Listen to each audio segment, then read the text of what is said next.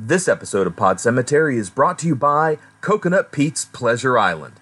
Coconut Pete took his famous song, Pina Colada Berg, and turned it into a beautiful reality. Visit Coconut Pete's Pleasure Island and have a good time all the time. And remember to always eat the worm.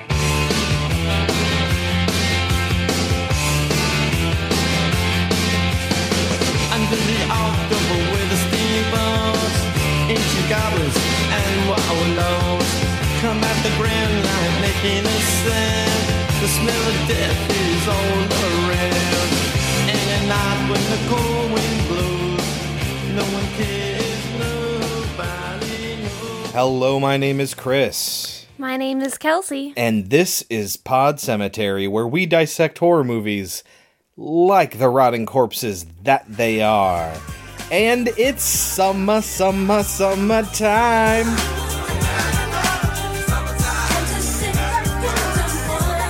On Pod Cemetery with 1997's I Know What You Did Last Summer and 2004's Club Dread. Did they say it's springtime in Club Dread?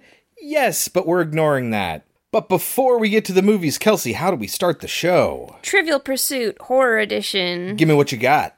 In 2006's Slither, the parasite that infects Grant is what kind of creature? Like, do they mean like an alien? It's an alien slug. It says extraterrestrial. Okay, yeah. I didn't know what you were going to say. Yes. I thought you were going to say slug, and I was going to say incorrect. I guess not technically a slug. I've definitely told you, I don't think I've ever said it on the show, but as a young child, I stepped on a slug in my socks, Ew. which arguably was worse than bare feet. Gross. Because, like a big banana slug? Oh.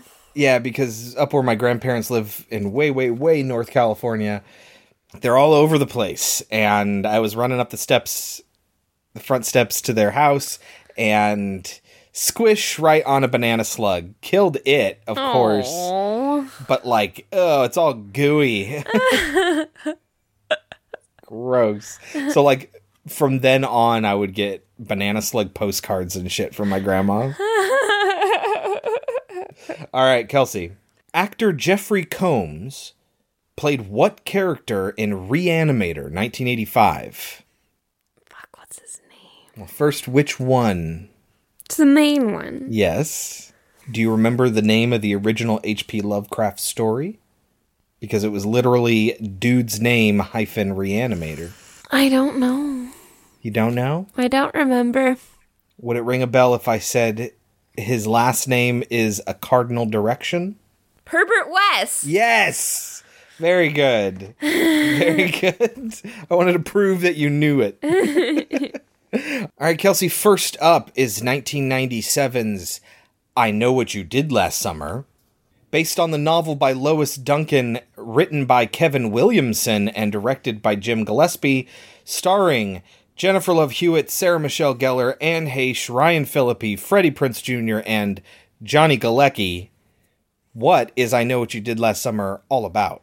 A group of high schoolers accidentally kill someone in a car accident, and it becomes a hit and run because they leave.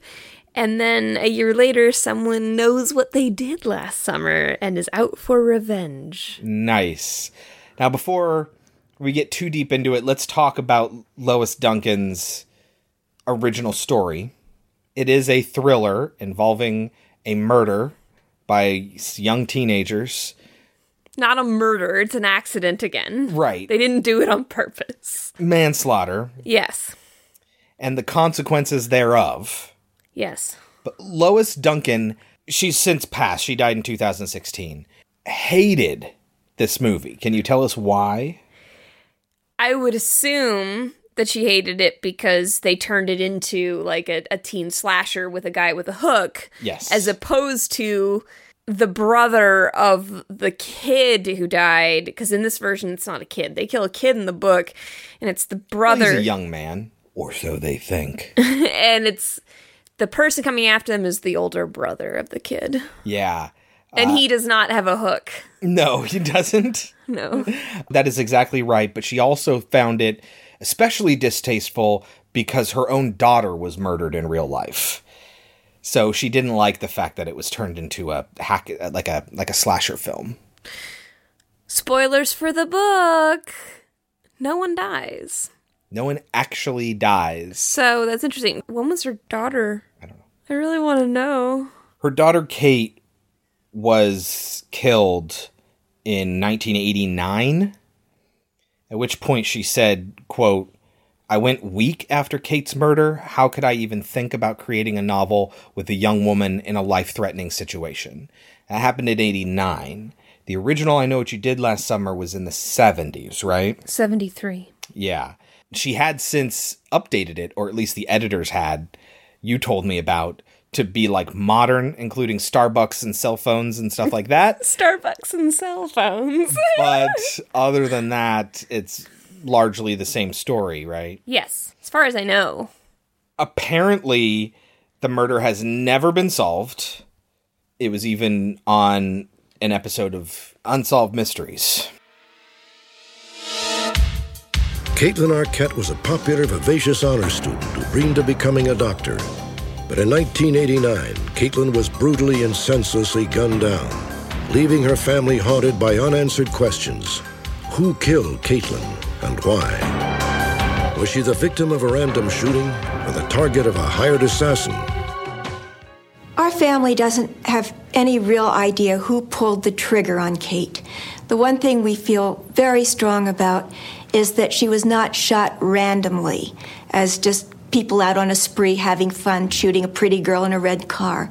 We believe Kate was killed because she was going to talk, was going to expose illegal activities involving her boyfriend and his companions.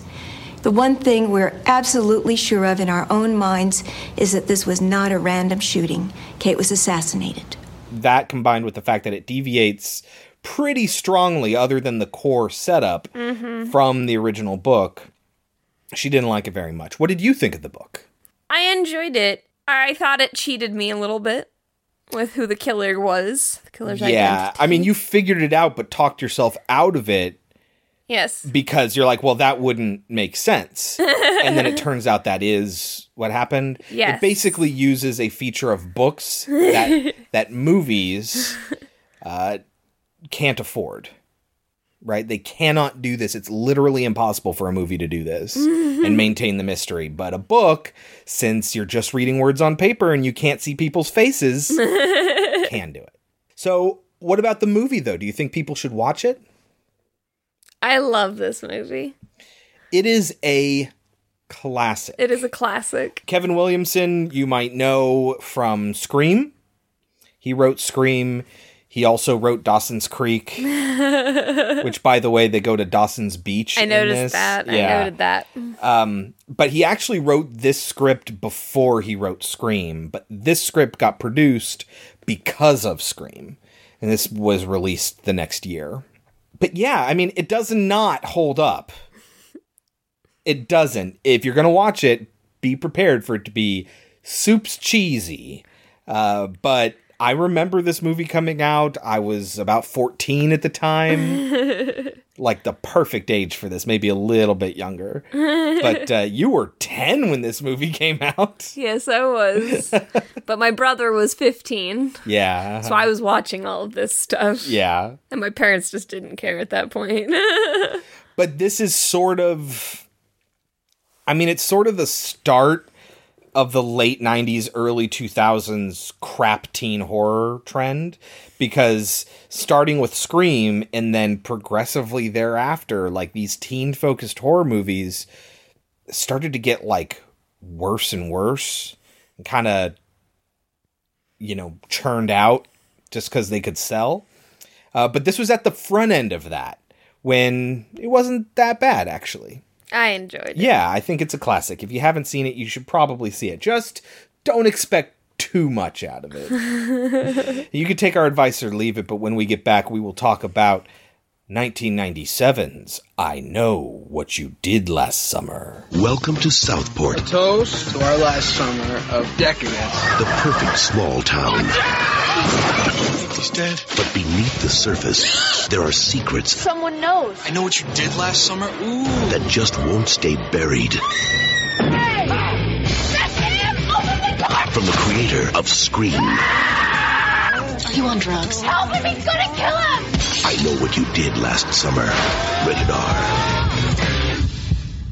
Kelsey, can you tell us how the movie starts? It's very Orange County. It opens on. But it's not, It's not yeah. set in the Orange County. Set in, like, North Orange Carolina County. or something like but, that. But like the way it goes over the water and like with Yeah. the sunset, it feels like it's Orange County, but it's not. What's playing on the radio? Summer breeze.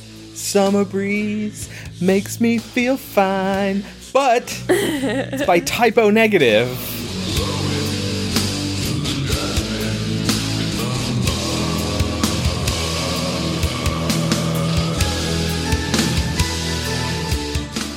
It is not. Ooh, It is not a good some rendition. late 90s cover time.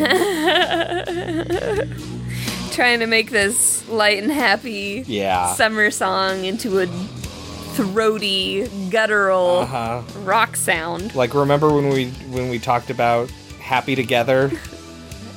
It's not Yeah. quite that bad, No. but it's still Pretty something. bad. Yeah. And we see this random dude on the rocks looking at, I guess, what is a compass? I It's don't like a know. necklace. I guess. Yeah. It's one of those things where when you spin it, I think it shows you like a bird in a cage, like we saw in Sleepy Hollow.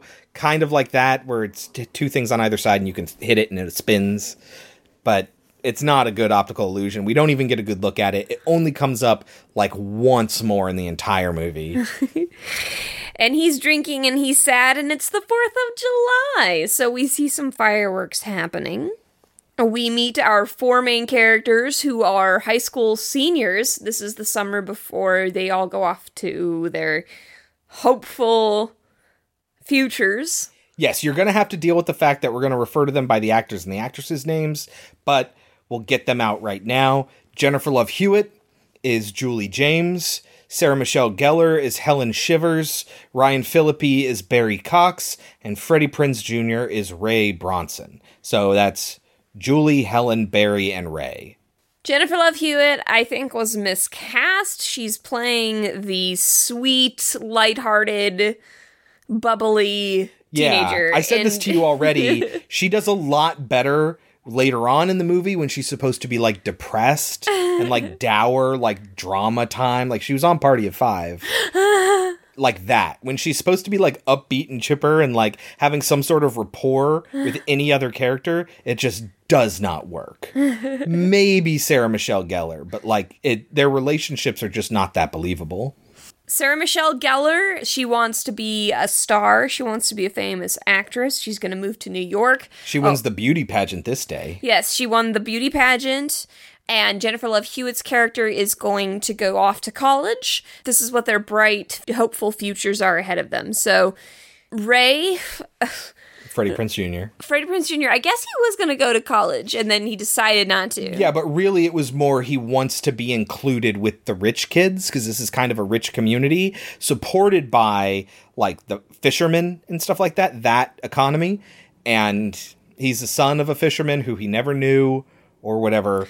Totally different from the book. Yeah. Completely different. I'm not that invested in telling you all the differences. I'll tell you some big differences that I think that were mistakes, but that's not one of them.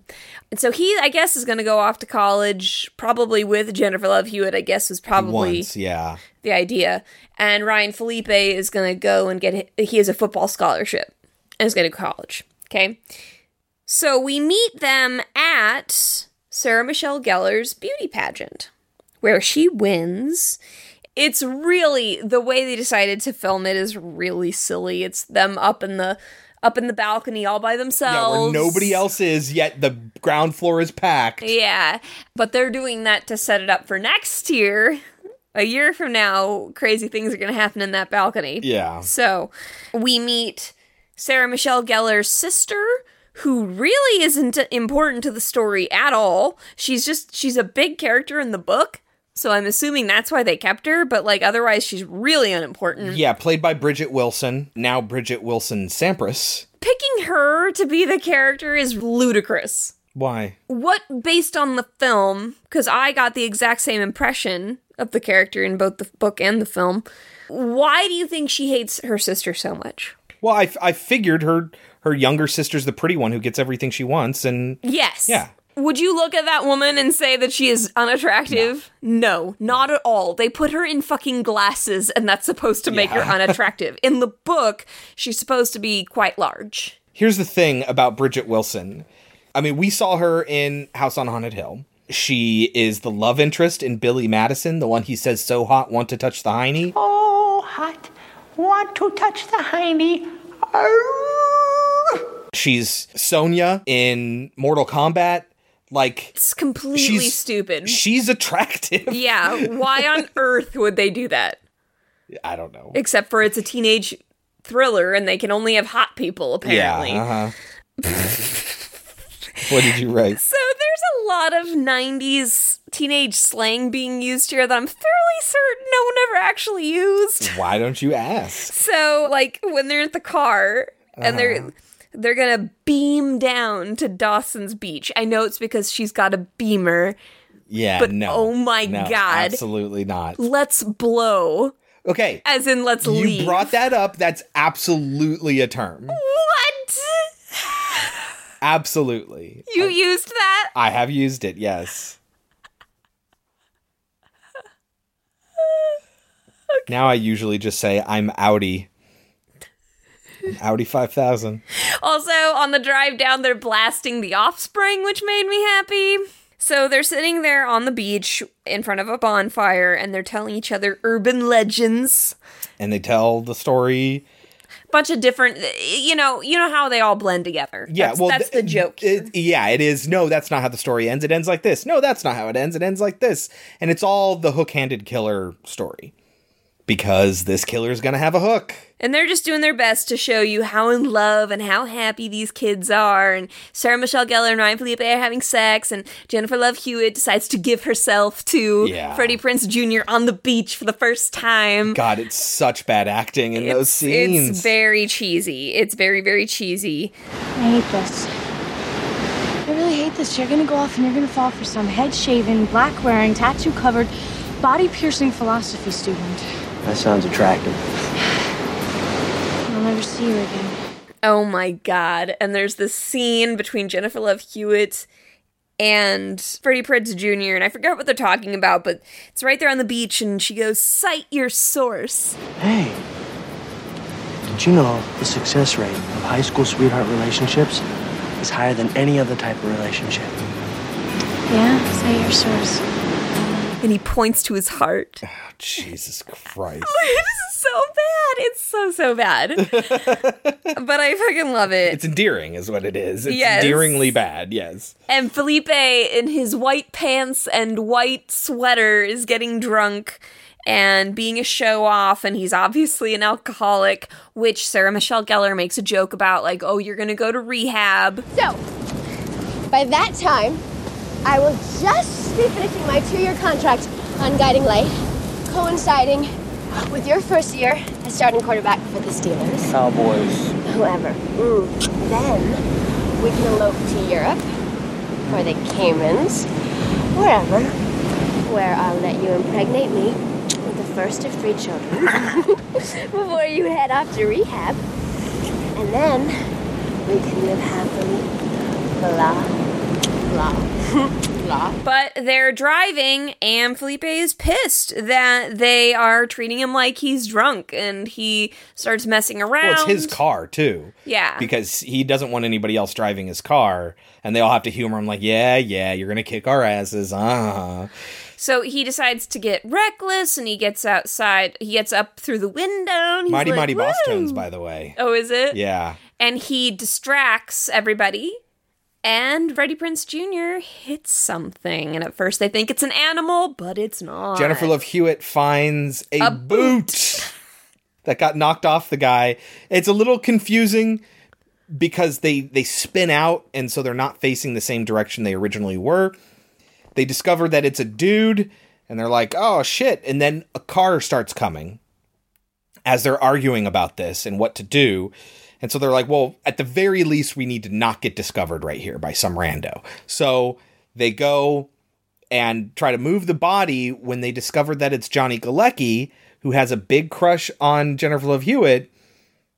She goes and talks to him and tries to get him to, kind of move on, while they pretend that it's really because Ryan Felipe is sick and he's vomiting. He acts very suspicious of them all, and then when Freddie Prinze Jr. comes over and is like, hey, how's it going, buddy? He's not having any of that, because that's the boyfriend of the girl he's crushing on, that he's known since they were little kids, and eventually he ends up leaving, but not before, staring them all down and being kind of a dick. Yeah.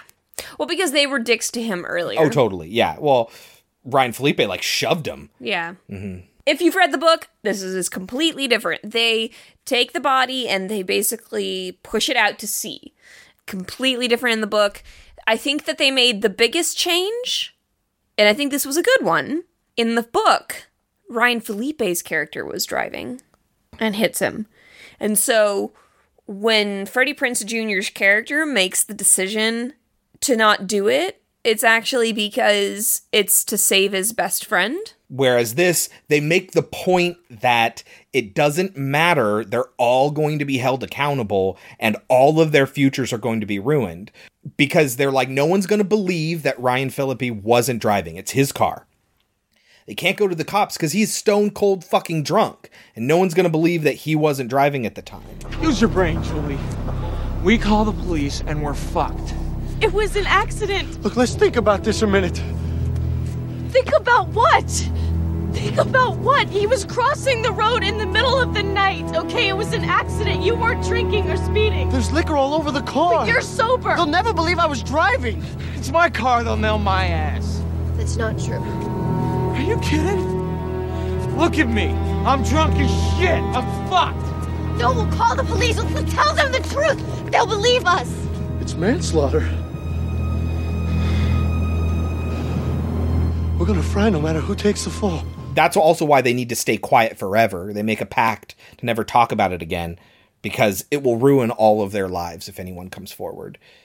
There's one point, Ryan Felipe has a lot of really good shouting lines in this, where Jennifer Love Hewitt is trying to convince everyone to call 911, and he yells at her, "We don't have time for your shit!" Come on. Listen to yourselves. No, we are going to the police. We don't have time for your shit! Which reminds me of, I might play it here, a little bit of censored here, because, oh god, it's the very beginning of Way of the Gun, that where Ryan Phillippe is in with Benicio del Toro.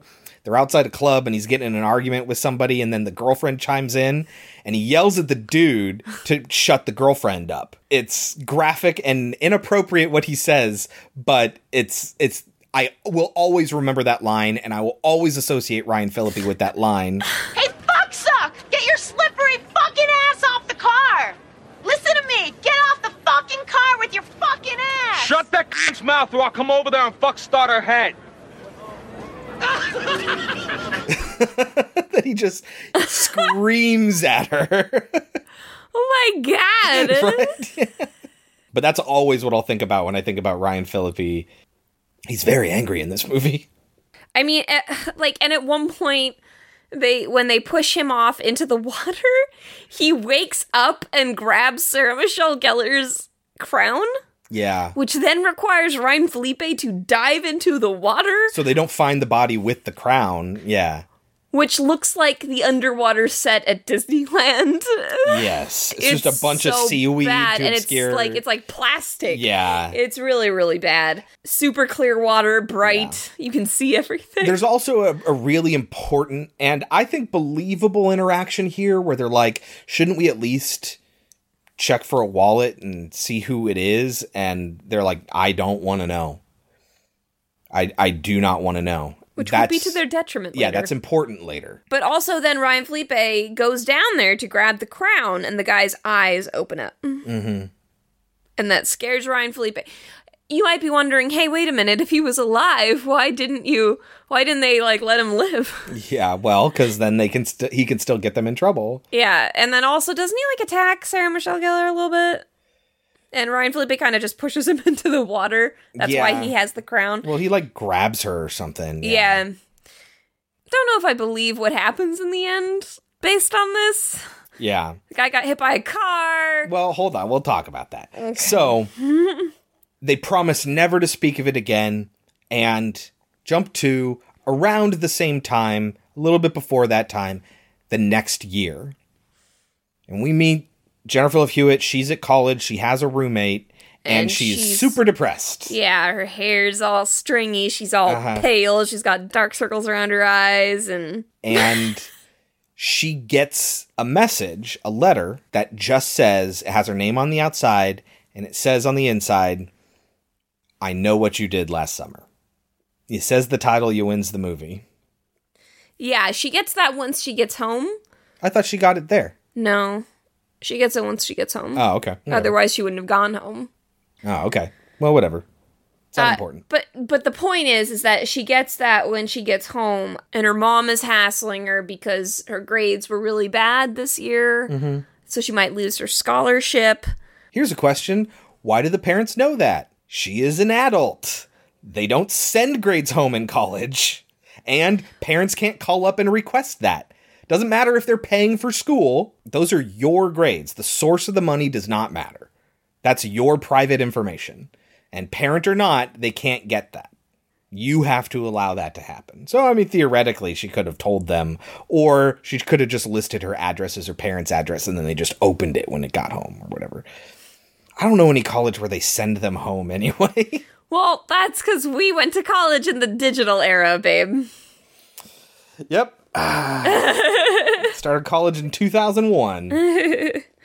Anyway, so this requires her to get into her overalls and drive over to Sarah Michelle Gellar's store. She also wears a hat very similar to a hat that I owned. Okay, in the 90s. Not that hat, but be still my heart. Jennifer Love Hewitt in overalls is just my 90s crush. Good Lord. Absolutely, Jesus. I was always... You would have loved me. I wore overalls all the time in the 90s. I was always a Jennifer Love Hewitt stan. So after her mother asks her if she's on drugs because of the way that she looks, she goes to Sarah Michelle Gellar's store. She doesn't know that she's there. She thinks she's off in New York being an actress. She finds out from the angry sister, who is angry for no reason in this film. And that's not to say that, like, oh, just because one girl's thinner than the other, like, oh, she has every right, like, that's why you should be angry. But, like, if you read in the book, you'd understand. Like, all the Sarah Michelle Gellar character cares about is beauty. Yeah. That's all she thinks about. It's all she knows. It's all she thinks about. And so her sister, who doesn't have any of that, not just that she's larger, but also that she's apparently very unattractive, grows up hating her sister because her sister gets all the love. Anyway, so she finds out that she's working there, and she goes and asks her, like, what are you doing here? And she's like, oh, New York didn't really work out, which is an odd choice. In the book, she's like a TV star, but like on the local news channel. Yeah, so I don't know why you'd change that, but whatever. So she can get around and do things without being a local celebrity? I guess. So she goes and she tells her, I got this awful message. We need to get the whole gang back together. So they go over to Ryan Felipe's house. And apparently Ryan Felipe and Sarah Michelle Gellar broke up. Yeah, like shortly after the accident. So they go inside. Well, they're on the deck. I guess. And Jennifer Love Hewitt admits that she's looked into it. She's looked into who it was. And the guy's name was David Egan. Yeah, they found a body 2 weeks after that. And the story is, everyone assumes that David Egan committed suicide because a year prior, he had killed his fiancée driving on the same road. Yeah, that's why that dude that we saw earlier was up there toying with that necklace, is because, yes, he was pining for his ex-girlfriend, Just like in Mean Girls, an ex-wife. Anyway, he's pining for his dead girlfriend, and that's why he's up there.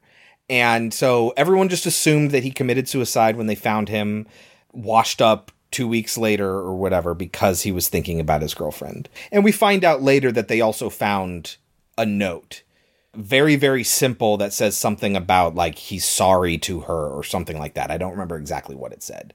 But I'll never forget last summer. Yeah, something like that. And then there's even worse lines here. At one point, I think it's Sarah Michelle Gellar says, like, he died because of us, that's certain. Or maybe it's Jennifer Love Hewitt. I don't know, but it's just really bad writing. His name was David Egan. Who? David Egan. He was found 3 weeks after his body was caught in a shrimp net not far from Miller's Dock. It was in the paper. I think the police called it an accidental drowning. You can call it an accident all you want, but he died because of us, that's certain. Ryan Felipe suggests, hey, I bet it's Max messing with you. That's Johnny Galecki's character. And they go, why would he do that? And he says, who else? He was the only other person there that night. And so they go and they confront him. And basically, Ryan Felipe threatens Max's life. Yes. Isn't that, like... illegal? Yes. And Max shoots back that he's going to call the cops on him or whatever, you know. And so he's really upset. And as he's leaving and he tells the girls, well, I put the fear of God into him. He's not going to do anything. It's not him. They run into Ray, Freddie Prinze Jr., who is wearing a black A-shirt to kind of correspond to Ryan Felipe's white A-shirt, because it wouldn't be a 90s teen movie without copious amounts of A-shirts. Jennifer Love Hewitt and he go off and have their own little conversation, and he has really dramatic lines. I've become the only thing I knew of my father. Yeah. He's now a fisherman. Basically, he tries to say he's sorry because he feels that he is the reason that she got involved in this scenario. And she says, I'm responsible for my own actions, but I don't want to know you either. And she runs away. I know you hold me responsible for what happened. I don't hold you responsible. No, I'm responsible for my own actions, and I don't blame you. But I don't want to know you either. Jesus. It's so bad. Apparently, she, this literally writer runs away. This writer thinks that teenage girls, literally run away from their problems. Think about Scream. Uh-huh. I'm sorry, me and my existence is too much for you. Whatever that line is. In the school hallway. Oh, right, And then she runs away. Uh-huh. I'm responsible for my own actions, but I don't want to know you either. Runs away. What's that movie where the girl just turns and runs and she flails her arms as she runs away? Scary movie, making fun of Oh, Scream. that's what it is. Okay, yeah. Uh-huh. Then Max gets killed? Yes. So they need to have a death kind of early on, and Max does a few things. Just like in The Stepfather, where they needed to have a character like the crazy cat lady or the therapist. Here we have Max. Yes.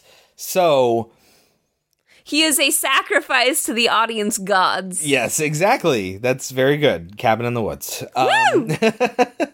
So he's the one who has that hook. And he kind of threatens Ryan Felipe with it, right? And so when he goes back to work, he slams it down on an ice block and he goes back to tossing crabs into a boiler. Then when we see that block again, the hook is gone. And somebody comes out from the steam and stabs it up from under his head. Wearing a rain slicker. Like like something that a fisherman would wear. There is a very convoluted explanation as to why Max dies, right? If he didn't know somebody died or whatever, why is he dead? Well, a couple of things. One argument is he was there. The killer would have maybe known that. But also, and probably more importantly, he threatened to call the cops on Ryan Felipe. Now, the dude was there watching them. The killer was there watching them. And he saw this interaction.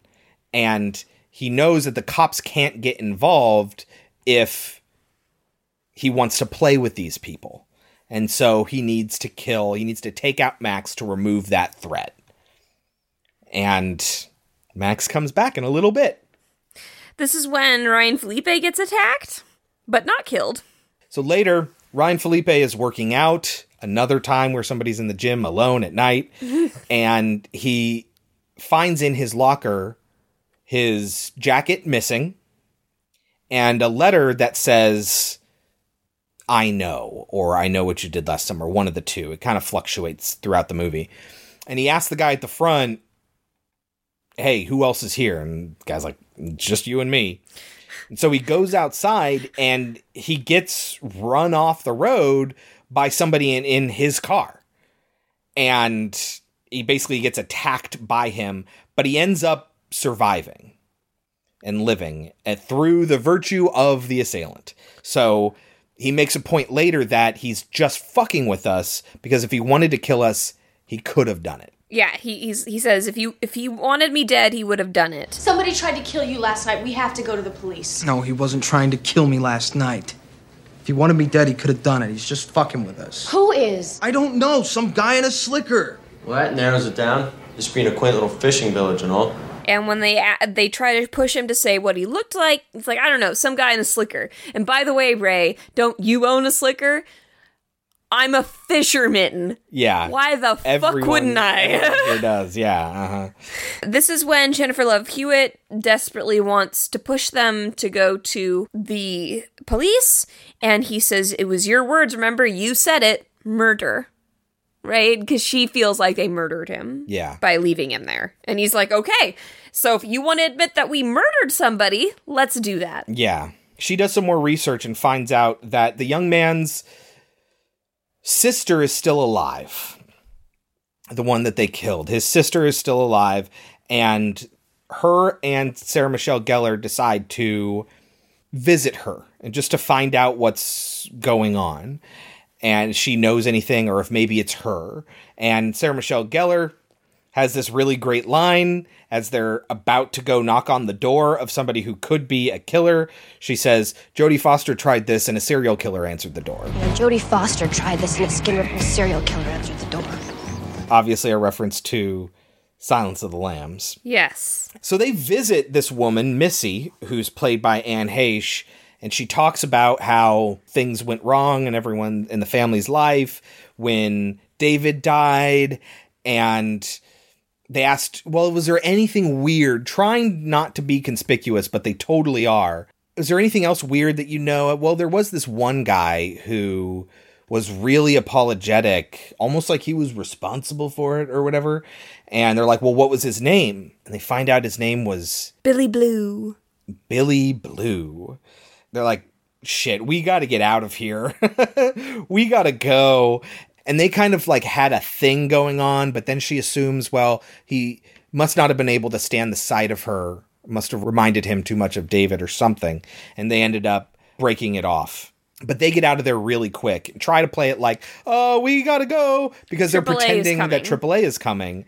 They get to their car. They're talking about it. Could it be her? Could it not be her? They're talking with their engine on. Like, yes. How dumb do you have to be? She pops up because they left something in the house and is like, oh, looks like your car's running fine now, huh?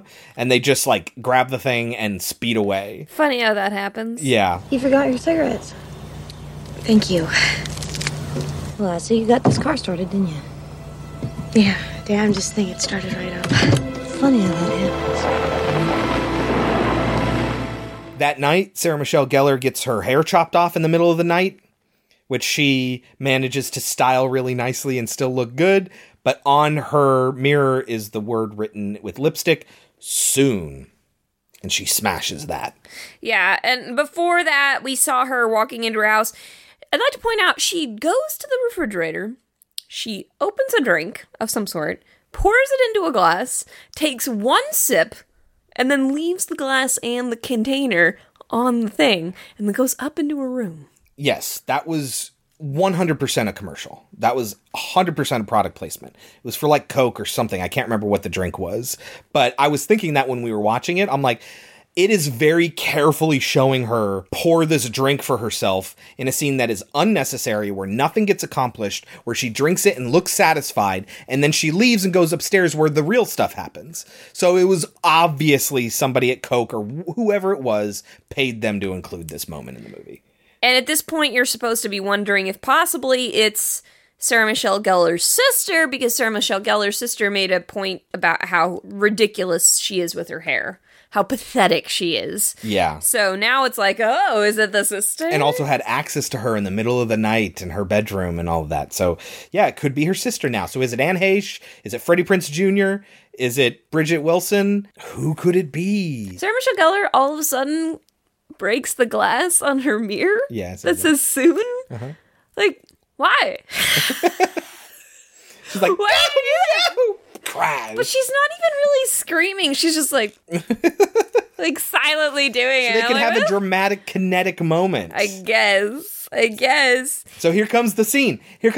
Kelsey. Tell us about it. So Jennifer Love Hewitt's trunk. Open it up. What's inside? Okay, so it starts making noises and she's going to go visit, I think, Sarah Michelle Gellar at this point, and it starts making noise. And so she pulls over and opens the trunk, and what does she see? Max covered in crabs! Max's dead body covered in crabs. She freaks out, slams it closed. Oh, she also sees Ryan Phillippe's missing jacket. Yes. Yeah, so could it be Ryan Phillippe? Oh, who knows? And so she runs to get Sarah Michelle Gellar, and Ryan Phillippe's there.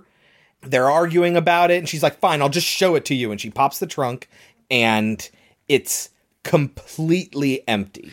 Which makes no sense. It makes no sense. How exactly do you clean out a trunk with a body and a buttload of fucking live crabs in the middle of the day in the suburbs in like 2 minutes? Yeah. And then run away with a bucket full of crabs and a dead body. Like, what do you... How?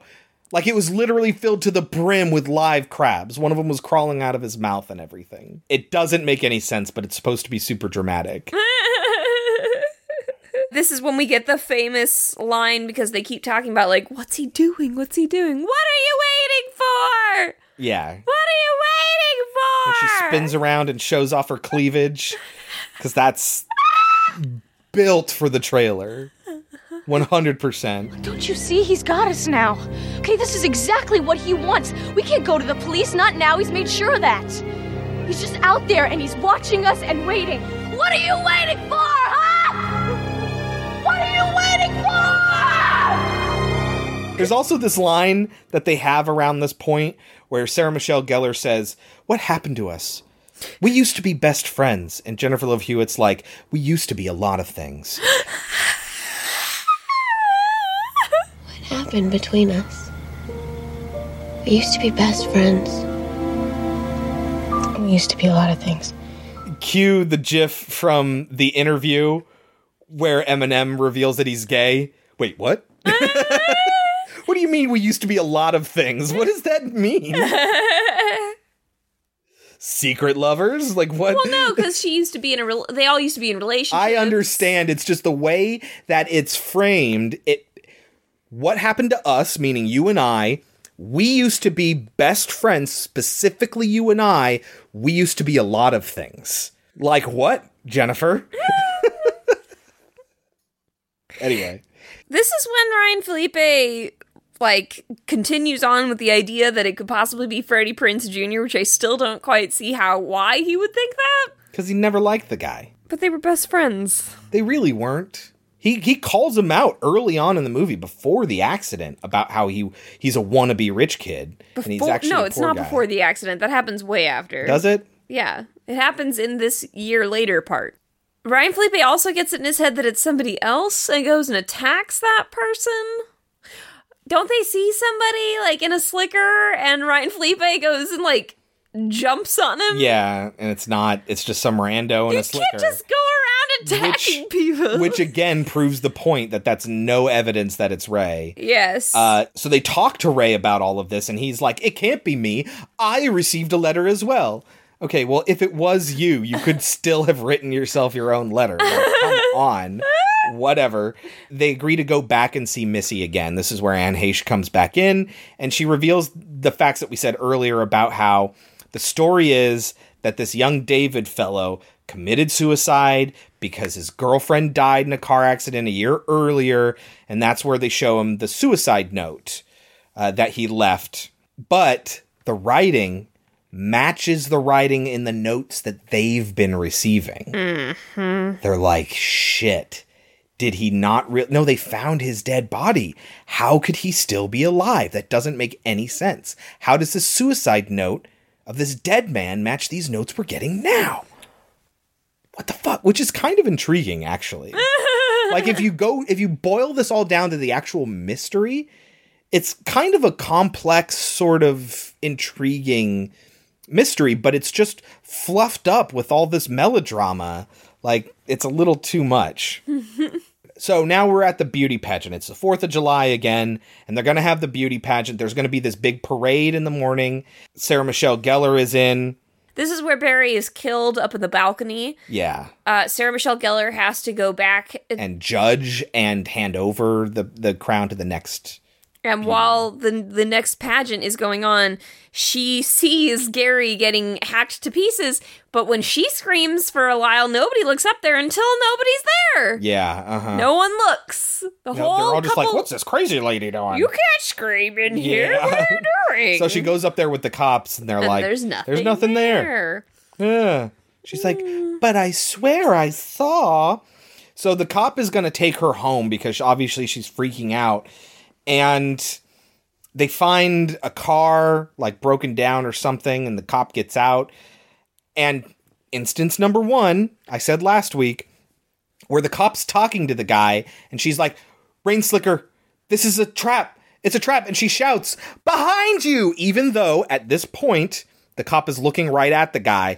Behind you! And then he turns around and looks at her.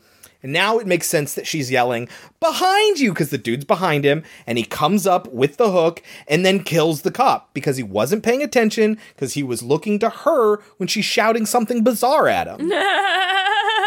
Does that remind you of what happened in Hush? Because same exact thing happened in Hush. And it will happen once more before this movie's out. So she is chased. And this is like the scene in this movie. I know we talked about like the well-known scenes. This is like, oh, this is our horror scene. This is where all the terror is going to be. It's a very long sequence of Sarah Michelle Gellar running away from this killer. Like, very long. And it's kind of terrifying. I'd say it's very effective until she gets away. She sees the parade again. Wasn't she just in a float in a parade during the daytime, and now it's nighttime, and there's another parade going on? Whatever. And she runs, and we'll see it in our next movie. She sees salvation, a crowd full of people. She stops short of it and is like, I'm safe. Turns to look behind her, which gains her nothing. Yeah. And then that's when she's attacked from the side by the killer. Yeah. As all this celebration is going on, just feet away, he kills her. And now she is dead. Yep. Same thing happens at the beginning of Club Dread. It also involved her getting into the store, waiting on her sister to let her in, which took forever. Yeah. Jennifer Love Hewitt is still doing a lot of research. Because she doesn't trust that note. She thinks it's a threat. And I remember that, but I don't remember what the note actually said, and it really pisses me off. But she keeps reading up on the death, and she finds mention of the girl who died, the girlfriend of the guy they killed. Her father is a man by the name of Ben Willis, exists and is very bitter about his daughter's death. And she sees a picture of him and realizes that's the person that they threw in the water. That's the person they ran over. So that's where all of this stuff comes rushing in. And basically the whole mystery is solved, but they're still being pursued by a killer. So what happened was, girl dies in an accident where this young man was driving. The young man feels really guilty. The girl's dad also considers him guilty. Writes him a note to threaten him, ends up killing this young man as he's pining on the cliffs. And everyone thinks it's a suicide.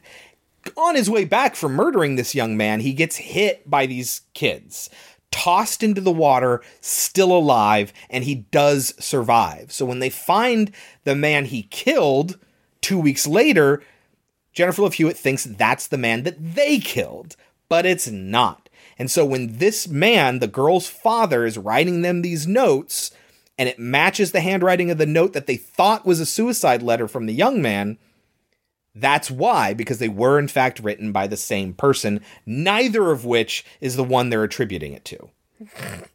It's like I'm saying, it's kind of complex, but really interesting. I wonder if it would have been better not as a slasher movie.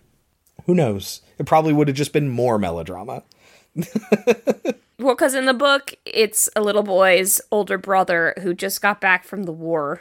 Yeah. So he's gone crazy. Yes. So he's killing... Yeah, his little brother died while he was gone, was buried while he was gone, and he's not dealing with it well in the book. Mm-hmm. So she's like, I gotta tell Ray.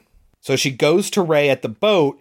He's like, what? That's nuts. And then she looks at the side of his boat and sees the name of his boat, which is... Billy Blue. Billy Blue. And she freaks out. But Freddie Prinze Jr., he's like, effectively the story is, yeah, I felt really bad for what we did. I found out just like you did that they found this dead body. I went to the funeral. I tried to spend time with his sister because I felt so guilty. And yes, I really did leave because of this guilt I felt. I couldn't stand to be around her. All of that is true. None of that makes me the killer. But that's why earlier in the film he refused to go and see Anne Heche. Yeah. Because she would know him. Yep. So, here comes the chase. She runs away thinking that Freddie Prinze Jr. is the killer. This fisherman saves her, and when she gets on his boat, she sees the slicker, she sees all this stuff. She's like, oh my god, it's you! And he explains everything. The lighting and the direction are kind of bad in this part of the film. Yeah. It's pretty bad. I mean, it's a boat getaway on some fishing boats and stuff. It's pretty bad. There's a whole chase. This is when the distraction comes in again. Yes. She yells at Freddie Prinze Jr., look out! And he turns to look at her, and dude hits him and knocks him off the boat, where he grabs onto, like, a line from a sail or something like that, and manages to get dragged behind this boat, but still get back on board. While she's running away, she climbs into the cooling area where they keep all the crabs when they catch them. Long story short, he gets wrapped up in the rigging, gets pulled up to the top of the mast, where his hand gets sliced off, and then he falls into the water, and they don't ultimately see what happens to him. Is he dead? I didn't make sure. Like, this whole time, Freddie Prinze Jr. has been desperately trying to get Jennifer Love Hewitt back, and she just hasn't been doing it. She hasn't been on board. And then he finally says, nobody understands me the way you do. Oh my god, it's so melodramatic. I love you, Julie. No one gets me the way you do. I understand your pain. And so the police are like, oh, can you think of any reason why he would want to hurt you? And they're like, nope, sorry, don't know, bye. And they get off scot-free. Yep. Cut to... a year later! Another year later.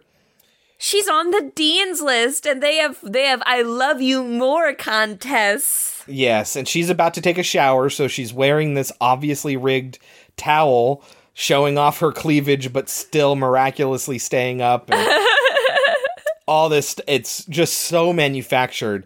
And when she goes back into the shower after she's off the phone with Freddie Prinze Jr., she sees written on the mirror, I still know. And then, bah! Out comes a hook-handed killer from the shower glass Which I'm door sure in the thing. sequel is like a dream, I'm sure. Probably, but that is ultimately what goes on. It is I Still Know What You Did Last Summer. Did you know they made a third one? Yes. Not with any of the original cast. No. Called I'll Always Know What You Did This Summer. And I did not see that. I did see I Still Know What You Did Last Summer when it came out. Yeah. Uh-huh. So did I. I don't regret it because I don't remember it. I don't really remember it either. So, lightning round. Do you have anything? I kind of don't have anything else.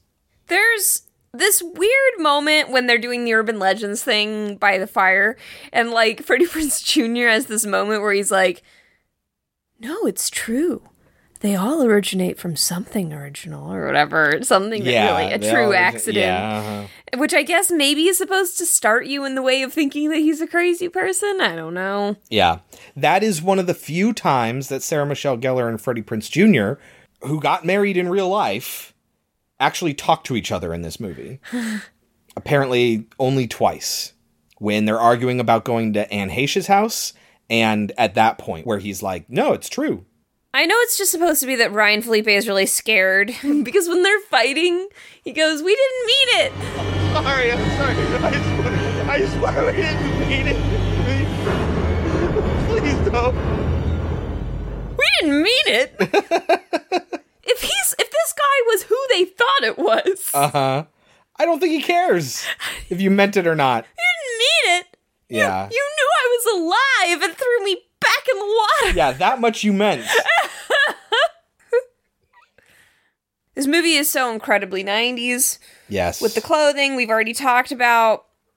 The hairstyles, the makeup, it's so 90s. The music. There's just a lot of elaborate things in this movie that I think were put in it to make it seem more complex and mysterious than it really is. Yeah. But I'm fine with that. I love it. And I don't care that it's so full of melodrama. I guess because it's 90s teen melodrama, I get it on a better level than I understand 1967 Audrey Hepburn melodrama. Yeah. I guess it just has to do with when you were raised. Yeah, I guess. But like looking back on it, it's like, whew. Yes, it's incredibly melodramatic, but I don't hate it. Yeah. Like, I guess, yeah, I think it's just pure nostalgia, probably. I think I give the older movies a pass on this kind of stuff, because that's just what acting was. In the 90s, I'm thinking, like, why were we so obsessed with these actors? Freddie Prinze Jr. is just plain awful in this movie. Like, there is, other than the fact that he's charming Freddie Prinze Jr., there is nothing redeemable about his acting in this movie. He is terrible. I never thought he was a good actor. I hate the movie She's All That. I hate it. And, like, that was supposed to be my generation's teen movie. Yeah. I hate it because he's in it and he's fucking awful. And you have to understand, I hate that movie even though Matthew Lillard is in it. And? Rachel Lee Cook? No. Is that who you're talking about? No. I was gonna say, like, really, Chris? You're into her? Well, first of all, why wouldn't I be? She's absolutely gorgeous in that movie. What? When she's the nerdy-looking one. Paul Walker, the friend who actually makes the bet with him. Oh, Paul Walker's in it, too. Yeah. I just remember that Matthew Lillard is the best part of that movie. Anyway, that's it for me. Yeah, me too. What do you think it got on Rotten Tomatoes? I'm going to lowball it, and I'm going to say 57. 42. A by-the-numbers slasher that arrived a decade too late. The mostly tedious I Know What You Did Last Summer will only hook diehard fans of the genre. Yep. Get it? Hook. But it's certainly correct. Yeah. Metacritic. I love teen slashers. Yeah. Metacritic of 52. Cinema score B-, which isn't great. But it's good. Overrated or underrated? Definitely underrated. What do you think it should get? I will give it a 77. Wow. I was going to give it a 69. 69, dudes! I don't think I as much as I love it, I can't give it more than a 70. Everything it does wrong, I don't mind. I guess it's just nostalgia. I have such a soft spot for nostalgia. I don't know. I fucking love this movie. I almost watched it again today. Did you really? If it had been available to me, I would. Oh my god. All right, Kelsey. It's not great. It's certainly not great. And there are better teen slashers. If I was gonna do it based on like quality, it'd probably be in the high 60s. Which is where I put it. But I'm giving it like a 10% up, just because it's got a real soft spot for me. Yeah, no, I know. That's why I'm giving it the score that I'm giving it, because I think come on. It's worth like 66. Yeah, and it gets 3 extra points because everything that I remember and love is almost, not quite, but almost outweighed by everything I didn't remember and hate. Like how fucking bad Freddie Prinze Jr. is. Like, desperately bad. He is funny as Fred in Scooby-Doo, alongside Sarah Michelle Gellar, by the way, and Matthew Lillard. Matthew Lillard. He is really funny and genuinely good in the Scooby-Doo movies. You cannot convince me otherwise. I've only seen the first one, and all I remember is hating it. He is terrible in this movie. I don't know why anyone, he's not even, yes, he's a charming guy as an actor, as a teen and young 20-something in Hollywood. He's very charming and kind of handsome, but in this, bad actor, which his looks just, now I think he's goofy now. Ryan Phillippe, shouting and screaming and just full of passion and rage. I totally get it. Freddie Prinze Jr.? God, Ryan Phillippe and Sarah Michelle Gellar in Cruel Intentions. Ugh. There's too much teenage hotness in that Another film. movie with him getting hit by a car. Yes. Spoilers. I didn't say what happened. All right, Kelsey, that is 1997's I Know What You Did Last Summer. Before we move on to Club Dread, Trivial Pursuit Horror Edition. In 1985's Fright Night, what is the name of the neighbor Charlie suspects is a vampire? Oh, fuck. Can you give me a hint? He has the same last name as a famous female African-American singer from the 40s and 50s. She was in Carmen. That doesn't help me at all. HBO made a movie about her and I loved it. No, I can't think of his name. Jerry Dandridge. Right. God, just hearing that name, just it has feelings associated with it. I just couldn't get it there, headed the other direction. Oh, I should have said it's the same name as the stepfather. Jerry? What's my name here? I never would have gotten that. Dorothy Dandridge. Right, obviously, yeah. All right, Kelsey. Dorothy? One for you. In the Cabinet of Dr. Caligari. Yes. 1920. Yes. When does an awakened Cesare claim Alan will die? Tomorrow? More specific. The next day. That's the same thing. More specific. On a Tuesday. No. More specific about tomorrow. At sunset. No. It's before dawn. Oh. Remember, because he's a somnambulist and he predicts deaths. All right, moving on to our next film, 2004's Club Dread. Woo! Written by Broken Lizard, who are, in no particular order, Jay Chandrasekhar, who is Putnam, the British tennis coach. Who likes to party? We like to party. Kevin Heffernan, who is Lars, the masseuse, who you might know better as Farva in Super Troopers. What about Brett Favre? Wrong movie. Steve Lemmy, who is Juan, the Hispanic... Oh, do us water sports. Water sports. It's lots of sports. Water sports.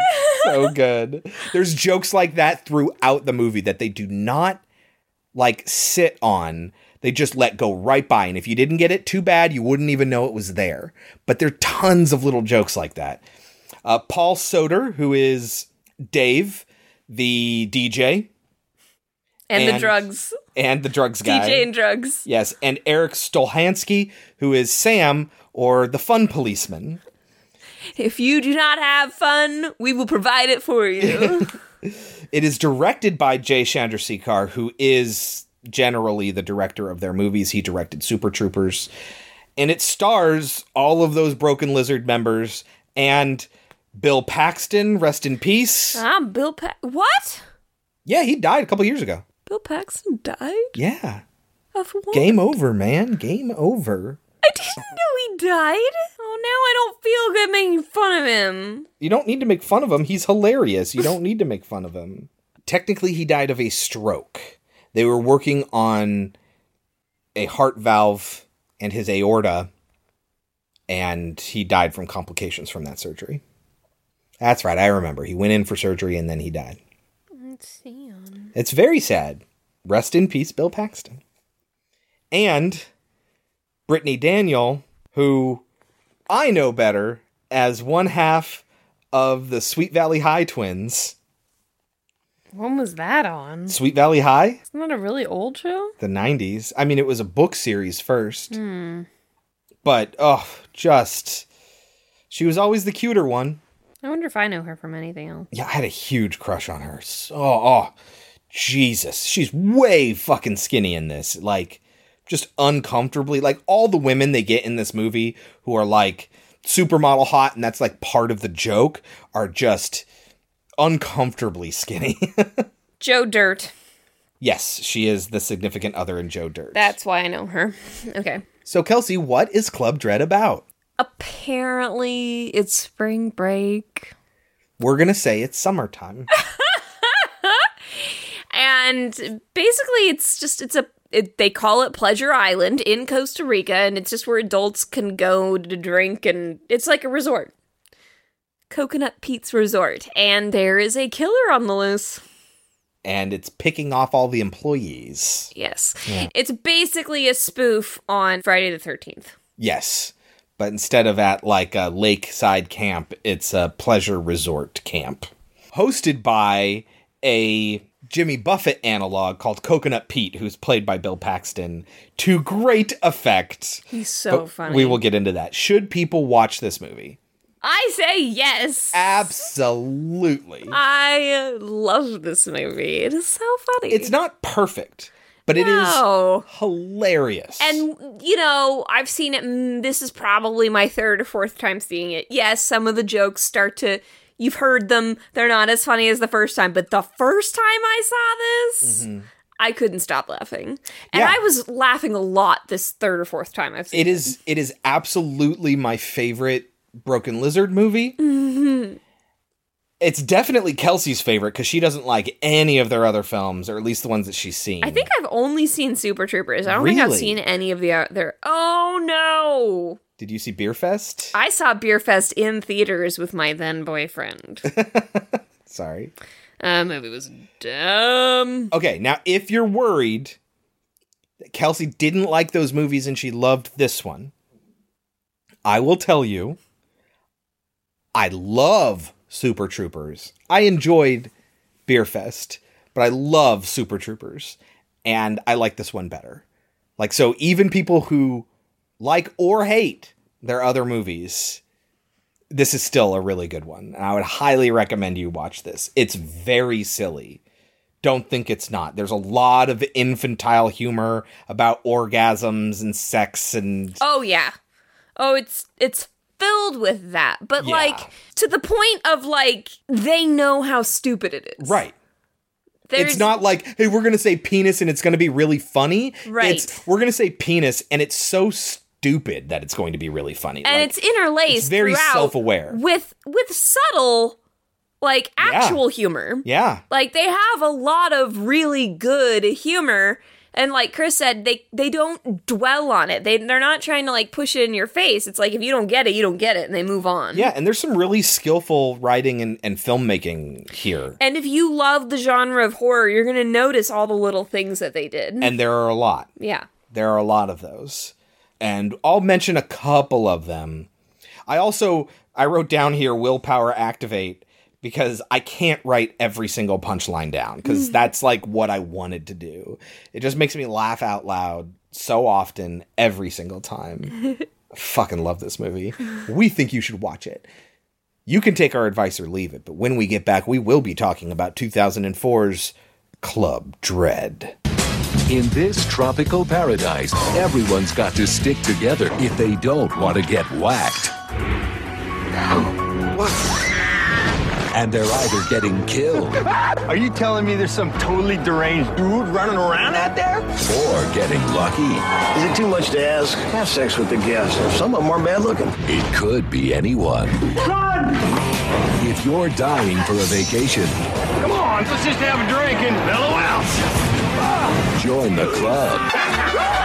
Broken Lizards Club Dread. Kelsey, can you get us started? How does Club Dread begin? We get some fun music and some screams. A helicopter shot of an island, Costa Rica. We see these camp counselors who are adults. Yes. Running into the woods. One guy and a chick, and then another chick shows up, and they're all getting high, and they're gonna fuck. Yes. There's a part where they're by an old cemetery, and they start breaking stuff, just like in My Name is Bruce. Yeah. They instead decide to go into the privacy of a mausoleum. Listen, if they're going to have sex in a cemetery, at least they're going to do it in privacy. So they go into a mausoleum. Because they feel someone watching them. Yeah. There's all this stuff in there. It seems ancient. There's swords on the wall and all this. They get interrupted while they're getting down by the murderer. Yeah, and it's kind of funny because one of the girls sees it before the other two do. And he's, like, asking her to do sexual things, and she's just like, no. You know, the trope of, instead of saying what you're looking at, it's just, oh my god! Yep. The dude gets killed, the two girls go running, one says over here, one says this way, and they go opposite ways. The one who goes up to a cliff grabs onto the blade of a machete. Like I said earlier, this movie is very much a spoof on Friday the 13th. She grabs onto it, and as she realizes what she's done, she slides down off of the cliff. It doesn't look very realistic, her grabbing onto that machete, but it doesn't matter. It just places that idea into your head. And it would hurt. Yeah. Whenever people grab knives and stuff, it's, oh, jeez. And then the other one is running away the other way. She almost gets there. And she pulls a Sarah Michelle Gellar in I Know What You Did Last Summer and stops before she actually gets to the crowd of people, thinking, I'm safe. At which point she turns around to see if the dude's still following her, and yes, he is. And he chops her head off. Now, we see him from her point of view. So when he chops her head off, the camera goes spinning down to the ground, which I thought was a really neat, creative touch. Good job, Jay. Then we see a group of adults coming to spend the weekend or the week or whatever it is. And one of them is going to be their new masseuse. And we get to learn about all the characters through his eyes. So as he walks up, we see the aerobics instructor. You ready for the time of your life? You ready for the time of your life? And then we see my favorite, Putnam, who likes to party. We like to party. Like he does this weird British accent, and he's really funny. He's got enormous dreads, which are very silly. Are you ready to party? Come on now. Party. Who'd like to party? The Fun Police guy is upset because the dude who just died, who we just saw get killed, he asks him, hey, do you have my grass? And he's like, oh, no, sorry, man. Let me know if you get some more. We see that the DJ and drugs guy gets angry because I think the blonde aerobics girl is not interested in him. Somebody's not interested in him. Yeah. Somebody makes fun of Putnam, the tennis instructor. So they're giving you all these different reasons why each person could possibly be the killer, which is fun. Yeah. We meet some other characters. We meet Penelope, who will be called Penelope for most of the movie. Who, by the way, is played by Jordan Ladd, who's been in a couple of things. If we're talking horror movies, she's also been in Cabin Fever and Death Proof. But in particular, she's the daughter of Cheryl Ladd, who is one of Charlie's Angels. Oh. We meet these two dudes who will pop up throughout the film, who are all about, like, getting drunk and girls, and yet they're kind of gay with each other. That's the joke there. We meet Coconut Pete. Ladies and gentlemen, boys and girls, your host and rock and roll's favorite son, Coconut Pete! Played by Bill Paxton, who is a wonderful character. He's basically Jimmy Buffett. He's very funny. Yeah, there's a story we'll tell about that a little bit later. The masseuse is automatically interested in the aerobics instructor. Played by Brittany Daniel, who I mentioned earlier. Her name is Jenny in this. And then the fun police guy is telling scary stories by a fire. He tells one about the dickless machete guy. Okay, now I said specifically I wasn't going to write every single punchline, but there's great stupid punchlines that they, like I said, do not rest on. They just keep going. And one of them is this one here where they talk about this guy. His name is Phil Coletti. And the story goes effectively that he went crazy and killed everyone who was working on the island and then castrated himself. The joke was that he ended up having sex with a corpse in front of everybody, just which like is a in reference Terror Train. to Terror Train. Yes, and there are plenty of those. Plus Penelope being somebody who's coming back to the camp, but nobody recognizes as somebody who's been there before, is like Sleepaway Camp 2, especially when they hint that she might be the murderer. There are a few of these references to classic horror movies, but anyway, this guy, his name is Phil Coletti, and they say Phil Coletti became Machete Phil. From that point on, Phil Coletti was forever known as Machete Phil. And it just sounds like a stupid name and you move on, but it's obvious they're setting up for the rhyming of Machete Coletti and then it's just Machete Phil. Stupid fucking jokes like that just get me every single time. The whole joke is leading up to the fun police dude standing up and having his dick between his legs, right? And that man was me, but Putnam gets to it before he does. You're an asshole, Putnam. Then they're doing, like, Pac-Man racing through a hedge maze. Reference to The Shining. And I love this scene. Putnam gets, like, attacked by one of those two dudes who I talked about earlier.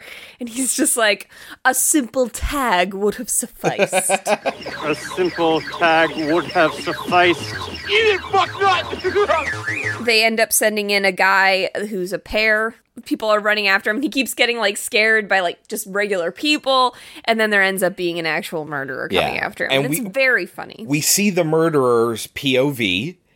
Which is not uncommon for horror movies, where there's a slasher out there, but specifically, he finds a mask and then puts on the mask while he's in POV, and then we see his POV through the eyes of the mask, just like in Halloween. In this case, though, it's a pineapple mask. It's around this time that they start to realize, hey, we've lost 4 camp counselors, they're obviously targeting us. This is a problem. Yeah. They think it's going to be a camp goer, so they start looking into the people. And remember, there's Penelope, who Juan is interested in, and he's really starting to worry that Penelope might be the killer because she's mad that he's been hooking up with other camp goers. Yeah, because he is... Everyone here is just a big old slut, including Juan here. They say that they've gone through, like, the people's stuff, and they're like, we did find a wooden Bible. Like... That is weird. That's right. We missed the part where they find Carlos, who's like one of the kitchen workers, who's out there parasailing. We don't realize it's him, but he's already dead. We saw him die. Oh yeah, we saw him, like, fly through the background. Yeah, and then at this point where they're arguing about something, just he comes smashing into this shack, which gets me every single fucking time. Every time. I love it. It's absolutely brilliant. They've noticed around the island there have been a lot of references to a song. So they listen to the song by Coconut Pete to try and figure out, like, who's next. Yeah. This all turns out to be nothing, but it's pretty funny. They're just like, so now we're listening to this acid trip song trying to figure out who's next. So this guy is killing people according to a fucking acid trip song? This is insane. Our lives depend on us interpreting the dumbest fucking song I've ever heard. Please, don't hold back. Just say what you really think. I'm not sensitive. A lot of them are thinking it might be the masseuse because he's brand new. Yeah. Who, And- again, is the guy played by the guy who's Farva in Super Troopers. Putnam and the masseuse are going to go and look. And he's just like, I'm not going out there without a weapon. I'm taking a machete. Machete. Aren't you taking any weapons? I have all the weapons I need. Piss on that. I'm taking a machete. And they're really scared of the masseuse because he has like a collection of swords and stuff. And a shrine to Coconut Pete. Yeah, so I'm a fan. But yeah, they never explain it beyond that. He's literally just a fan, and they just move right by. They still suspect him, but there's no, like, greater explanation. So they're sitting there, the two of them on the beach, and at first the masseuse starting to get scared. He thinks maybe Putnam is going to kill him because Putnam takes out this big bag and he's being very ominous. And then he finally says, I know things you don't. And then he puts the bag over his head. So it's for his gigantic... It's for his dreads. He puts it on when he goes to sleep. Yeah, yeah. Did we talk about why they're out there? They're looking for the killer. They're looking for the boats. Oh, yeah. So the killer has gotten rid of all of the escape boats. Yes, that's why when Carlos is parasailing, it's the killer who's in the boat, and they find one of the boats, but its propeller is broken, and the other boat is just missing. And so that's what Lars and Putman are looking for. But Putman has a dream, which really freaks him out. And so he wakes up and he screams off into the forest, into the jungle, rather. And Lars is like, okay. So he comes back home alone, and everyone's like, what happened to Putman? You killed Putman. He's like, he ran off into the jungle. A likely story. So they're going to put him in the drunk tank, and it's pretty great. The masseuse is just like, lay off me, fun pig. Okay, so the line is, which is really, really good, back off, fun pig. You want to fun fucking arrest me? You better get a fun fucking warrant. Otherwise, stay out of my fun fucking face. I want to know what Lars's deal is, huh? You come here and everyone starts getting killed. I don't have to tell you shit, fun pig. You want to fun arrest me? You get a fun fucking warrant. Until then, stay out of my fun fucking face.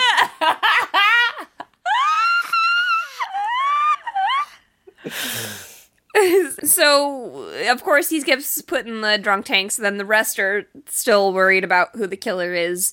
At some point, the blonde aerobics instructor goes out to the pool area, and she sees a bunch of people there. She's like, you guys gonna stick around? Oh, yeah, we're just getting started. So she jumps into the pool, and while then she's down there, somebody comes running through while she's out in the water. And he's like, first person to catch me gets free drinks. So everybody runs away. And the murderer shows up, and there's a whole sequence of the murderer trying to get her underwater, and it reminded me of It Follows. Yeah. Because he's got her by the leg, just like they do in It Follows, and it shows her trying to get up through the water. It's not as clear, it's not as good of a shot. Yeah. But it's, you know, and it's it predates it, Yeah. so yeah. So Jen is freaking out about who it could be. They found Putnam. I don't know where he just shows up. Yeah, he does. And Putnam has been giving Jen shit this whole movie because, like, he's the only one that she won't have sex with. Yeah. You've got your arms around me, Jenny. I can only assume this means every other man on the island is dead. And she's doing something, I forget, and he's just like, do give it a rest, Jen. Lars, we're here! Oh, do give it a rest, Jen. Like, because she's just being super slutty, and then he finds out that, like, Juan slept with her too, and he's like, honestly, Jen, am I the only one? I mean, let's see, you had sex with Rollo, and he's dead.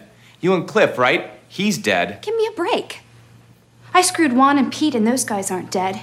Bloody hell, Jen, am I the only one? It's very funny. Putnam's my favorite. And there's basically a motive for almost everyone here on the island. People think that Jenny might be a killer already because She's now hosting an aerobics show. Where she used to be in the back, but Yes. 2 people have died, and so she's gotten moved up to the front.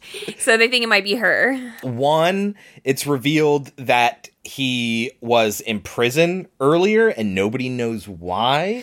And it's tied into what Kelsey just said about Jenny. So they find Coconut Pete dead. We never see him die. His body comes smashing into the glass, and they're like, "It was Juan. He did it. You have a criminal record, yada yada." And he has to explain what he did. And he went to prison because he had sex with a goat. And everyone's like, "Oh, come on!" And he's like, "Well, hey, I wore a condom." And then Jenny's like, "You said that was against your religion." Well, I'm not going anywhere with Juan. I mean, what kind of a man has sex with a goat? Hey, I used a condom. You told me they're against your religion. Jenny might be a murderer.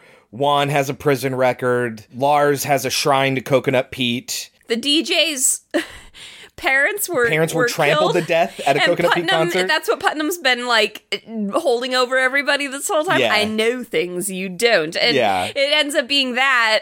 And then Jen's just like, everybody knows that. We all knew that. Way to bring it up, Putman. And what else? Oh yeah, but he treats Coconut Pete like a dad because he's his uncle, Uncle Pete.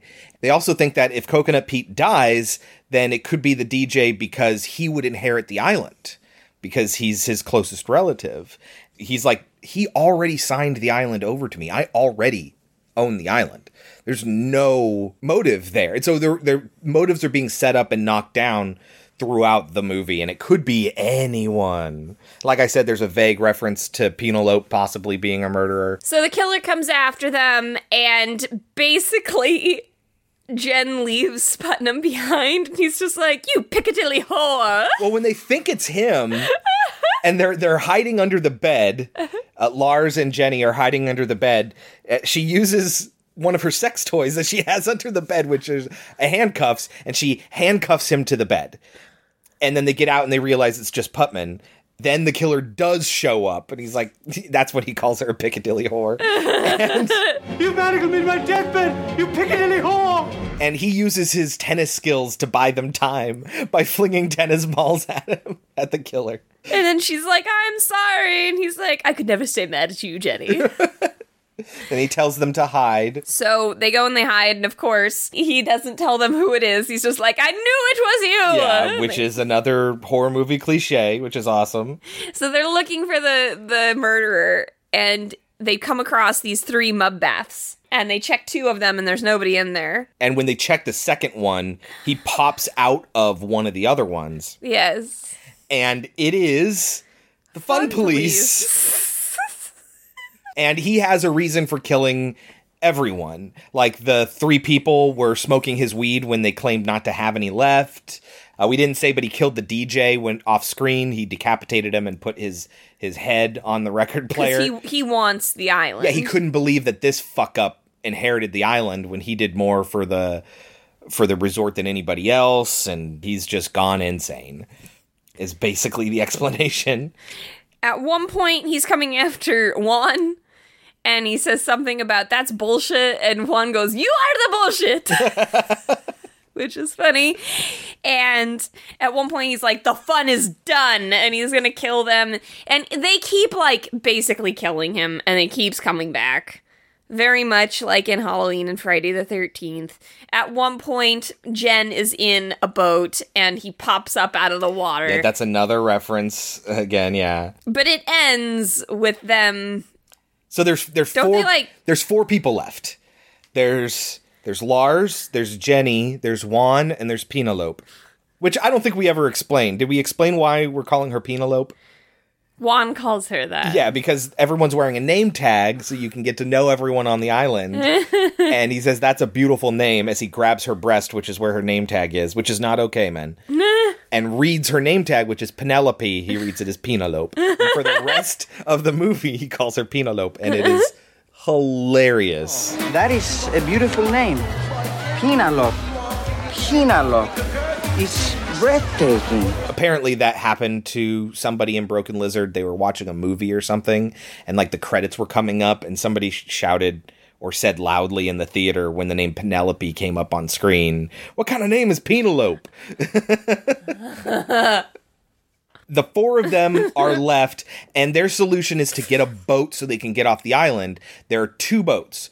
When they're running away, they jump off the cliff, which Juan is very good at because he's the water sports instructor. I know this is going to sound disgusting, but when you jump, keep your legs together and clench your ass cheeks, or else water will fly up your butthole and pulverize your intestine. Gross! They find one of the boats sunk at the bottom there, and that one has a good propeller. So they take the propeller from that one, go to the other one that Lars found that had the broken propeller, and they go to swap it off. Dude is still coming at them, and there's a lot of fights. Juan gets gutted at one point trying to save them, and it is actually kind of tragic because Juan's kind of great, and he does something very dangerous to help everyone out, and so good on you, Juan. You're pretty awesome. They end up tying Sam, the fun policeman, around the floating dock and wrapping the rope around and around and around and around him. Squeezing him to death. Until eventually, he gets ripped in half. And he still comes after them. Yes. Which is, again, just a reference to all those movies where the killer seems to be supernaturally powered. Which they always end up saying they are. Yeah, if you go enough sequels into it, it's some demon worm or some dream devil druids. Or druids. Yeah, there's any slasher movie franchise that goes long enough, there will be a supernatural element that comes into it. But ultimately, they do manage to get away, and we see that scene from Friday the 13th where he comes out of the water, and it's just, the joke is that it's just his upper torso, and grabs her, and she just throws him back into the water, and they're able to boat away, and then we see the lower half of Sam just kicking around in the water after them. And that's kind of the end of the movie right there. Kelsey, lightning round. Most of my notes are just, like, funny punchlines. Yes, so, like, I told you. I'm not going to go through You should just watch the movie yourself. It's like, so really funny. Should. It's just every line has a joke in it or a reference of some kind. The end credits have a really funny song. It's so dumb. It's really stupid, but it's kind of making fun of those like modern end credits songs where they might be like maybe a little bit hip-hoppy or rocky. It's like an energetic sort of feel, but if you listen to the lyrics, what he's saying is gotta go, P-O-O-P.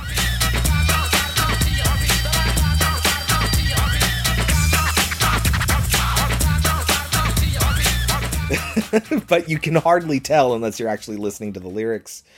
At one point, the killer, Sam, sits up. He does like an Undertaker sit-up, just like in Halloween, which I call it an Undertaker sit-up because that's what I grew up with. I grew up with The Undertaker from WWE. At one point, Hank, Coconut Pete's bodyguard, interrupts everyone, like panicked crowd noises with an obnoxious sound and a cool demeanor. Just like Quint in Jaws, where he scratches his nails across the board. Instead, it's him sucking through a straw of an empty cup, so it makes that annoying sound. So tons and tons of references to fantastic horror movies. Like, they know what they're doing and they know what they're talking about. Here's a little hint for you when we get to the Rotten Tomatoes stuff. People do not like this movie. They think it's not funny and it's not scary. I almost feel like I don't know how to explain that. Like, why? Like, is it because they don't see all the references? Is it because the movie didn't stop and emphasize every joke that they didn't understand the jokes, and so they thought it wasn't funny? Like, what? I don't get why people walk away from this movie thinking it's not funny. A lot of people don't like this kind of humor. It's dumb humor, and I get that. That much makes sense. It's really stupid. Do not expect like classy jokes, because it's not. It's just a bunch of sex and violence. And but you would think that if you knew who Broken Lizard was, you would expect that. You'd think. But they obviously know what they're doing in filmmaking, in comedy, and in horror. Like, they're not incompetent. Yeah. And I think the reason I love it is because it really respects its genre. Yeah. You may not think it does because of the stupid humor, but with all the references, it's pretty remarkable how much they respect horror. Yeah. And how much they know about horror. Yeah. I don't know. It's a mixture of all the right silly stupidness with a love for horror. So I really enjoy it. I mean, if you don't love the genre and you don't like stupid humor, you're going to hate this movie. Yeah, and I guess some people did. Can we also say, I don't think we talked about the line when he's trying to explain to the only people left. We didn't mention you. There's tons of stupid jokes about one of the characters' names. Quiet, you. Yeah. Just a lot. Her name is you. A lot of those jokes. Pete, you and Hank are dead. Why? What did we do? No, man. You and Hank are fucking dead. You threatening me? Because if you are, you little hairless lapdog. Ay, puta! Just come and look! She dies, and so does Carlos, and so all they're left with are just these two, who knows, like kitchen hands or something to make the food. And he's like trying to teach them. Pete's paella. Do you know what the secret ingredient is in Coconut Pete's paella? Coconut Pete's paella? A coconut? Yes, goddammit! Jesus, do you think Eddie Money has to put up with this shit? Secret ingredient? Coconut? Peas? Coconut? Yes, goddammit! Yes! Yes! Jesus, you think Eddie Money has to put up with this shit? This movie is so funny. I was literally busting up laughing. Really, like, out loud laughter, which I don't get all the time. So I fucking love this movie, and I don't care if you hate it. I don't care if you think it's stupid. You're wrong. Oh, I mentioned we were going to say this later on. It may be apocryphal. I couldn't find substantiating evidence anywhere else, probably because if you look up Jimmy Buffett and Club Dread, you're just going to find a bunch of articles about Club Dread, because every article on Club Dread mentions Jimmy Buffett, so it's kind of hard to find this. But this is true. I found several sources saying that they screened the movie in Florida specifically for Jimmy Buffett. Like, they wanted him to see it, and he really enjoyed it. But apparently, he asked them and got permission from them to play one of Coconut Pete's songs on his tours. And occasionally, he will play a song from this movie live at his concerts. With that said, Kelsey, what do you think it got on Rotten Tomatoes? I'm going to say 18? 29%. Comedy is too hit or miss in this slasher spoof. The consensus review actually says comedy is too hit or miss is this slasher spoof. So they obviously don't care about this very much. It's not even a complete sentence, really. And there's that typo. It's like they just do not care about this movie. Its Metacritic rating is a little bit more generous because you can come out not liking it and still give it a middling score. So its Metacritic is 45. Its Cinema score is actually a B, which is higher than I Know What You Did Last Summer. So actual people coming out of the theater thought it was good. But people fucking hate this movie. Like, seriously, all over the reviews. It's like, it's not funny. It's not scary. Fuck this stupid movie. Like, no, you're all wrong. I stand by this movie. It is dumb, and I think that's okay. Just because it's dumb doesn't mean it's bad. That's my stance. Yeah. I love that they just brush past a lot of their humor. Yeah. So, like, if you found a certain joke, like, really dumb, which there are certainly lots of them. They've already moved on. They've already moved on. They're not sitting there on a joke like, isn't this funny? Yeah. Are you laughing yet? Uh-huh. It's just, hey, if you thought that was funny, great. Now we've got more jokes for you. I like that. Yeah. I mean, yeah, we kind of burned through this movie really fast, but I mean, everything. There's not a lot of plot content to go through. I mean, there's some twists and turns. We didn't talk about you at all, like I said. The great thing about this movie is just watching it. So just watch it. I think you should. This movie is so funny. I could just sit here and just go through all the punchlines, but... I mean, I kind of want to watch it again right now. But I have to edit this. All right, that is 2004's Club Dread, thus ending our summer vacation week here on Pod Cemetery. Kelsey, what are we watching next week? It's the 4th of July! Hooray! And so what are we watching? We are going to be watching Jaws. Yes! Because something that a lot of people forget is that it takes place on the 4th of July. On the 4th of July. We've got to panic on the 4th of July. Jaws. Jaws is one of my favorite all-time movies, period. Not just horror movies. And I understand some people don't even think it's a horror movie because it's like... How could you not? Because it's like an adventure movie, and... How could you not think of this as a horror movie? I don't understand. It's like a wilderness adventure, but on the beach, you know. It's like The Grey. I would call that a horror movie. But some people see that as just like, oh, it's man versus wild. That's not horror. No, it's horror. This is more of a monster movie to me. Yeah, and monster movies are horror movies, you know? So, but one of my favorite movies of all time. And then we're going to pair it with a movie that didn't get such good reviews. We have not seen it. Neither of us have seen this. No. The Shallows. Yeah, starring Blake Lively, Deadpool's wife. Yeah, so it's going to be Shark Week next week. Yeah. On Pod Cemetery. I'm really excited for that. I'm curious to see what's going on in The Shallows. The Shallows, the Shallow. Well, from what I've read, a lot of people don't like it because... It's like a bottle movie, basically, right? It all takes place in this one single location.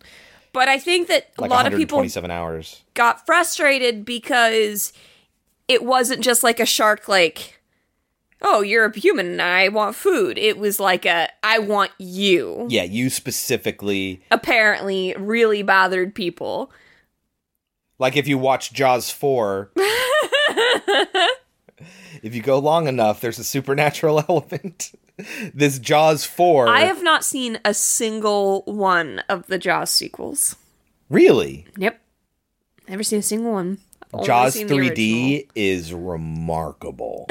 Yes, the third Jaws is in 3D, and it takes place... I don't know how they got it. But the climax of the movie takes place in SeaWorld.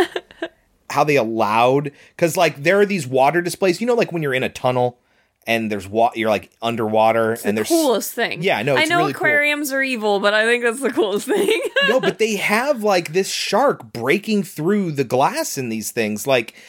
Why on earth would SeaWorld allow them to do this? I don't know. We're going to have to read up on it when we eventually someday get to Jaws 3D. But God, that's some garbage movie, but it's also fun to watch. But I think it's Jaws 4. He, like, the shark follows them across the world. Yes!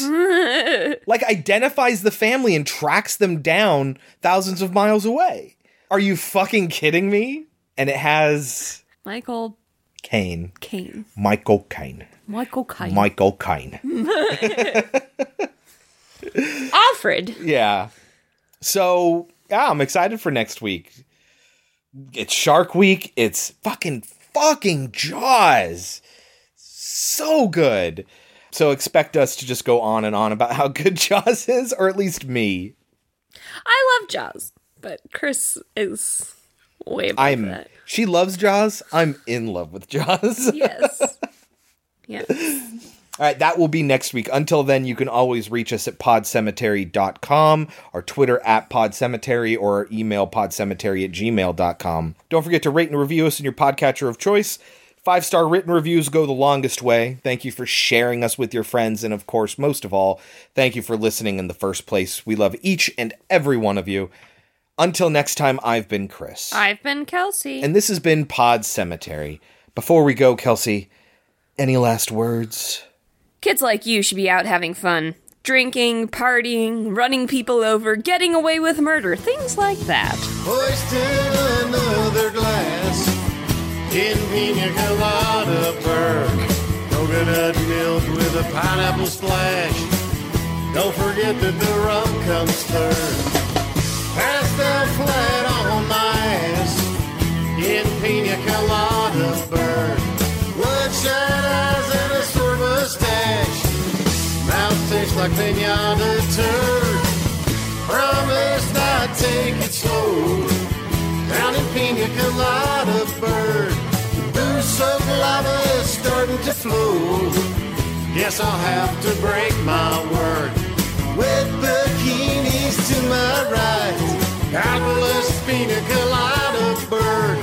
Slime mouth soup makes my head feel light. makes me feel like a dirty bird. Dang, these drinks are strong. Shouldn't have smoked that bong. Now I'm too drunk to sing this song.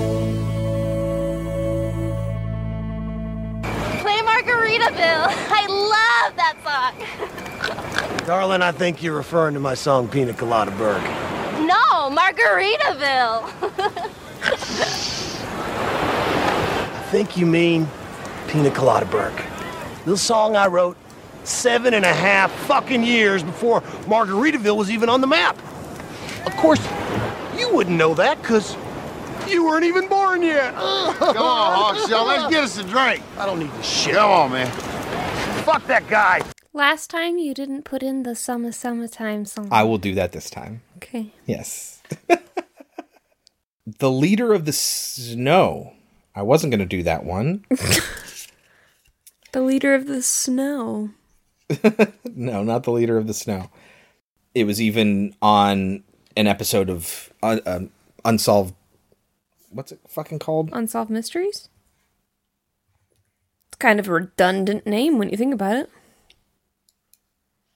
Of course it's unsolved. It's a mystery. Yeah, if it was solved, it wouldn't be a mystery. Hold on. A boot! Oh my god.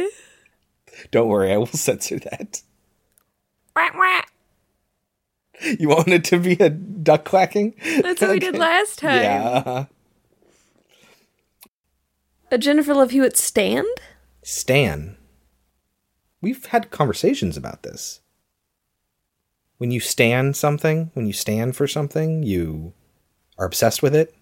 Oh. You're such a big fan that you're obsessed with it. That's dumb. No, like Stan from the Eminem song. Yes. Stan. Yeah, uh-huh. It's dumb. We've had a conversation about that. It's dumb. It's just a part of everyday vernacular now. People just say it. It's not like... I've never heard anybody say I it. don't know how you've never heard it. I've probably seen it and heard it like thousands of times. Where have you been? Don't know. This movie is full of people. I'm going to put this at the end, but just to point out who's in She's All That. We got Freddie Prinze Jr., Rachel Lee Cook, Matthew Lillard, Paul Walker, Jodie Lynn O'Keefe, Kevin Pollak, Anna Paquin, Kieran Culkin, Usher, Lil' Kim, Gabrielle Union, Dule Hill. Like, this movie was full of people who are huge stars today. Jesus, Sarah Michelle Gellar is in it in an uncredited role. Also, I think his name is Cesar. Cesar. I don't give a shit. It could be Cesare, but I'm pretty sure it's Cesar. SGDQ has started, and I'm doing this instead of watching it. Penelope. Don't forget to rate and review us in your podcatcher of choice. Chores. Toki took him to a seahorse whorehouse. You've manacled me to my deathbed, you Piccadilly whore. Oh, my butthole! My asshole. My asshole. It's so dumb.